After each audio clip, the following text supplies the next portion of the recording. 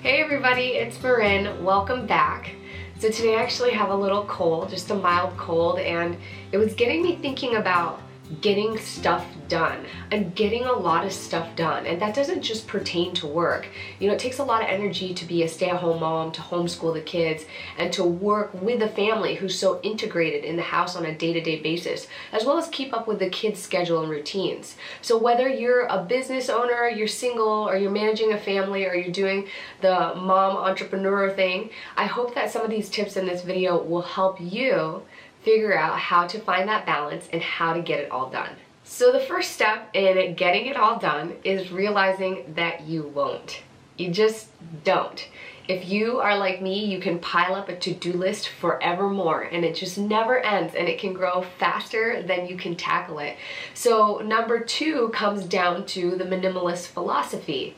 After you accept that you won't get it all done, you have to figure out what things you do want to get done. And minimalism is a philosophy of choosing to keep what adds value to your life and letting go of the things that don't. And most of the time this is approached on a materialistic level, but it can actually be approached in all areas of life. And if you guys are interested in me doing a video of areas of minimalism outside of materialism, I have that as something I really would love to do. Just let me know in the comments below or hit thumbs up. And in applying it to getting stuff done or tackling your to-do list, it's a simple question of asking, does this add value to my life? This kind of rolls into number 3, which I had like prioritize, and you can prioritize by separating the things that you need to do into 3 separate categories. 1 being relevant, pertinent, and time sensitive, meaning it's gotta get done, it's gotta get done now. 2 being it's gotta get done but not so time sensitive. And 3 being like this is just a wish list, something that doesn't necessarily need to get done, or eventually you like to get it done, but it's not going to be a detrimental if you don't. Sometimes priorities are going to change based on what's happening right now and things you might not even plan for. Sometimes somebody passes away in the family and that's something that needs to be priority right now, and everything else goes into the can wait category, needs to get done but can wait, because this is a more important priority. Also understand that depending on where your priorities lay, sometimes you miss out. I experienced something recently where I didn't prioritize something and my window closed and I missed out on that opportunity. It's really unfortunate and I was super bummed about it, but life happens and that can happen too. You just have to do the best you can and realize that when you're doing what is the priority at each and every single moment, that's the best that you can do. In realizing this, I like to prioritize by eating the biggest frog first, which means to do the hardest thing or the thing that you least want to do first and foremost. And most of my days are occupied by this until I'm done with my work hours. And for me, the biggest priority is family. So by the time 3 or 4 p.m. rolls around, I'm done. It doesn't matter what I accomplished or what I didn't accomplish. As long as I ate the biggest frogs first in that first category of what's most important and time sensitive now, I get the stuff done that I need to get done. And that allows me the free time that it takes to spend time with another priority, which is my family, as well as the next step, which is taking care of myself. It is so important to be able to take care of you, because oftentimes we don't get good sleep, we're eating not so well because we're looking for quick energy and we haven't prepared, we're not doing things like exercising or taking a little bit of time to reinvigorate ourselves and inspire us back to living life. And this eventually over time is going to wear and drain on our energy, or you end up like me, which is sick. So it's definitely as big of a deal as the rest of the other steps on this list. Everything is equally as important and contributes greatly to your ability to be able to get things done. Lastly, the thing I want to share with you is leverage help. I can't be a one-woman show. And I think for many of us, we feel like we have to, and we approach it that way. And I did for a very long time.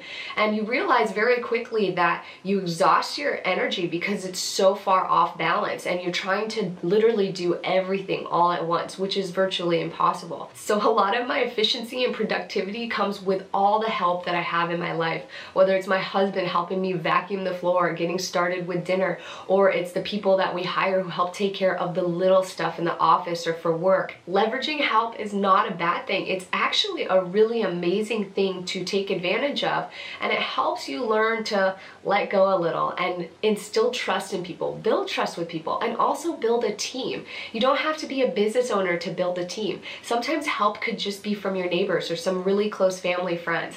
I heard of this system that I thought was absolutely brilliant. So basically I have some friends who, they have 2 kids and they have friends with 2 kids. In fact, there's 3 families that do this, and they will watch the 2 kids or the 4 kids, theirs plus the other 2 kids, while that a couple goes on a date night, and then they'll switch places the next weekend or the next day where the couple will watch their kids and they get to go on a date night.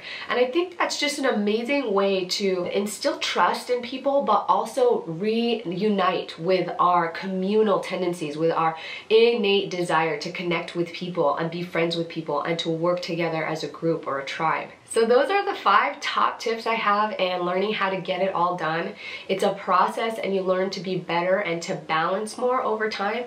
I would really say that the most effective and helpful things for me is the minimalism philosophy, and it's something that I've come down to like really finite, meaning even if I'm sitting on the toilet and it's just a few minutes, I won't stop and play Candy Crush or Tetris, which sometimes is something I used to do. Instead, I'll pick up a book and read that, or get on my emails on the phone and try to tackle that. So just being as efficient as possible. It doesn't have to be that crazy as long as you feel like you are prioritizing eating your biggest frog and getting it all done in a healthy balance so that you have time for what's important to you, taking care of you and your family.